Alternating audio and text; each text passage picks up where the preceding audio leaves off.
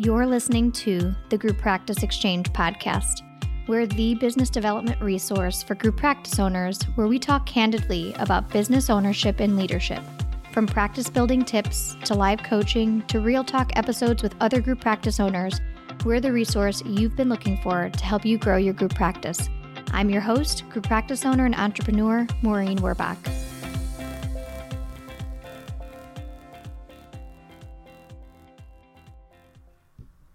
This episode is sponsored by Therapy Notes. Therapy Notes is an online EHR, practice management, and billing software designed for mental health professionals.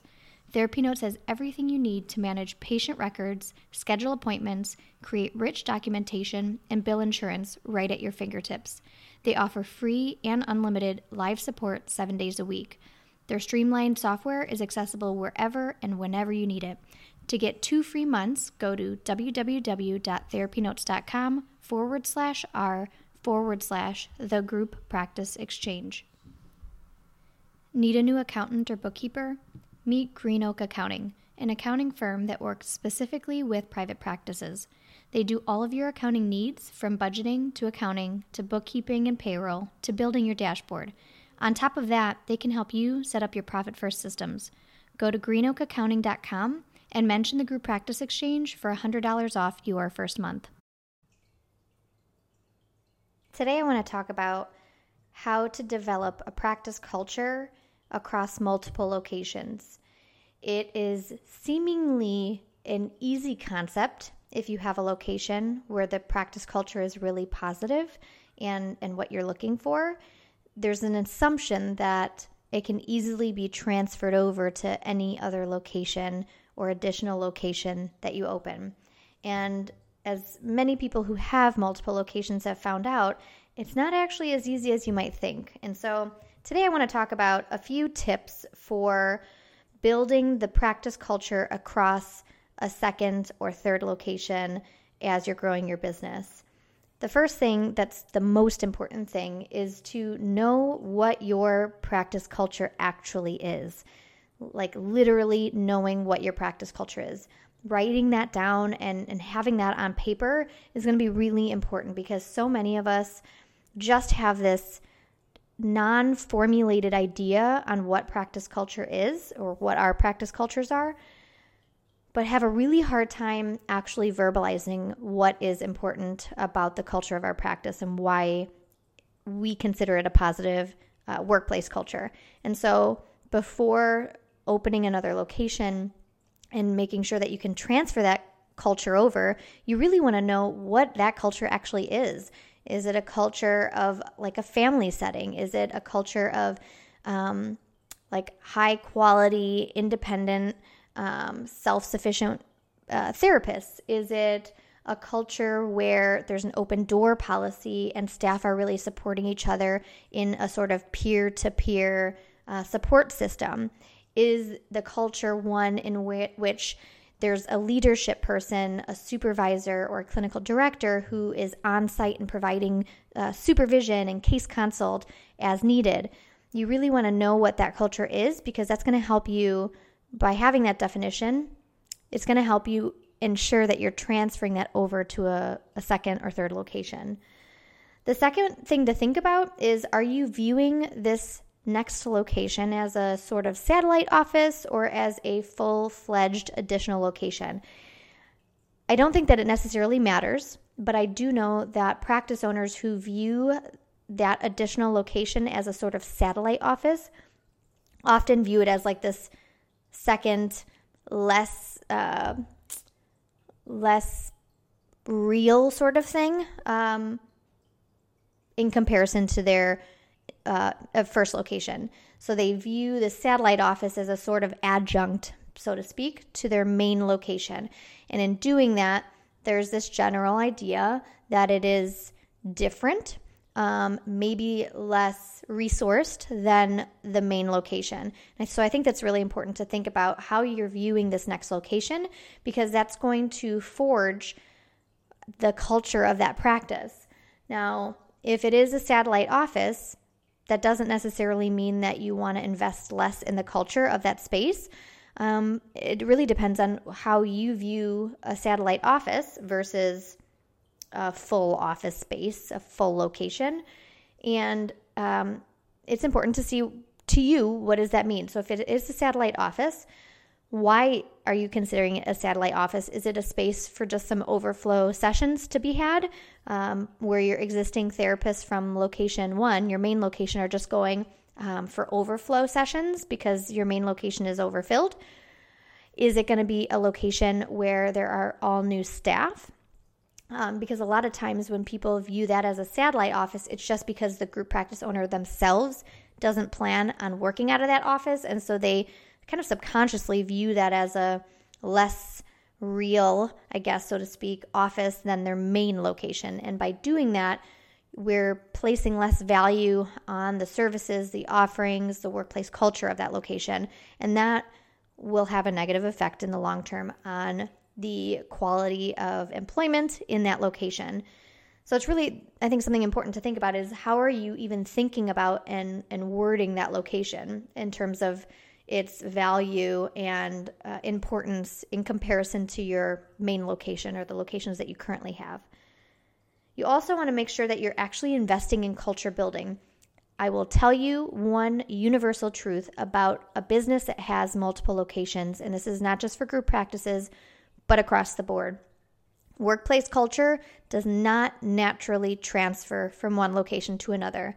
Whatever you have at your first location, the location you're at now, will not just magically happen at this next location just because you're also running that one. You will have to be intentional about creating and maintaining and sustaining the culture in this second office, which means that you have to invest in the same amount of time that you are investing in this first location when it comes to workplace culture as you are in the second one. So in line of that is thinking about how you are spending your time in the second location. Are you planning to spend time in the second location? If not, do you have a leader that can invest in creating that culture for you in that second location? Let's say if you don't plan on investing, splitting your time among locations, which many group practice owners do and many group practice owners don't do, you need someone who knows your vision, who knows your workplace culture, and can carry that over intentionally for you since you won't be there.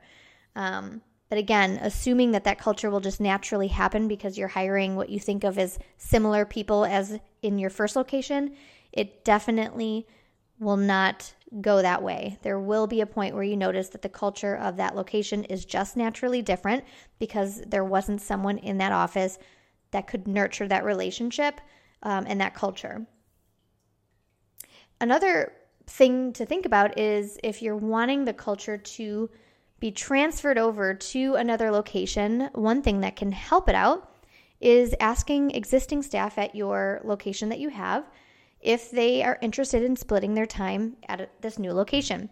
You might be surprised to find that some staff actually like a change of scenery. Some staff might actually say that the second location is closer to their home and want to move over there fully. And this is all, I think, good stuff when it comes to workplace culture because you are naturally bringing people over who know what the culture is and will continue and model that culture in the new space. And it splits up the new therapists that are coming in between then the old office, since there's openings now there because your existing therapists, a few have moved to the new space, and in the new space, which means that these new clinicians are coming into an office that already has that workplace culture established versus a new location where all new therapists are there to start this workplace culture from scratch. And lastly, is this idea around how much time you're investing. I mentioned that you have to invest in culture building, but how much time are you actually investing in that culture building?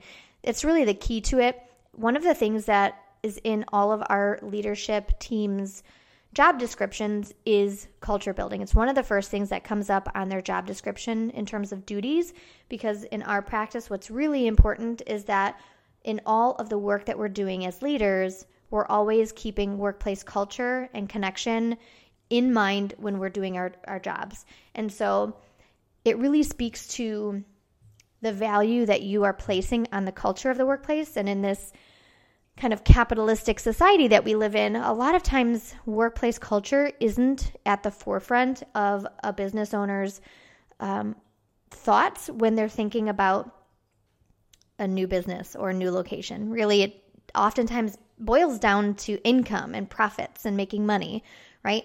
And culture building, the idea of it may not feel like a money generating or revenue generating idea, when in reality it is, because positive workplace culture has a higher likelihood of having staff stay longer, right?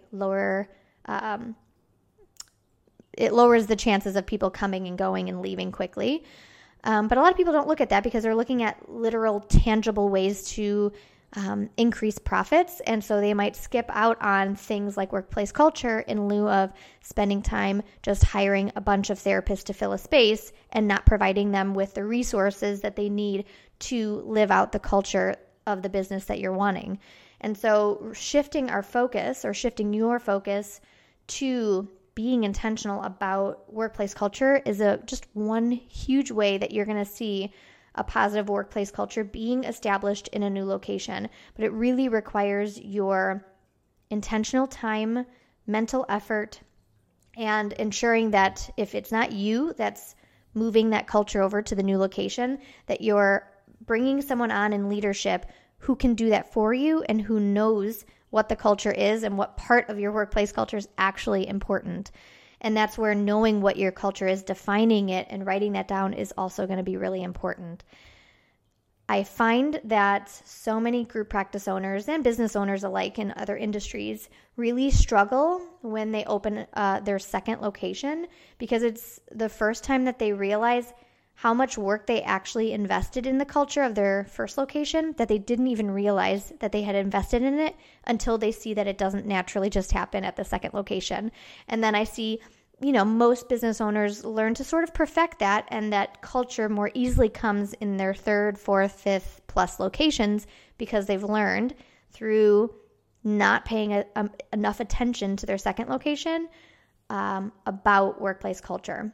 So I hope those tips are helpful to you. And if you're opening a second or third location, I would love to hear your experience of prioritizing workplace culture in your second business or in your second location, and what things you're wanting to transfer over and model in that new location that's happening in your first location. Thanks for listening to the Group Practice Exchange podcast. Like what you heard? Give us 5 stars on whatever platform you're listening from. Need extra support? Join the Exchange, a membership community just for group practice owners with monthly office hours, live webinars, and a library of trainings ready for you to dive into. Visit www.members.thegrouppracticeexchange.com/exchange. See you next week.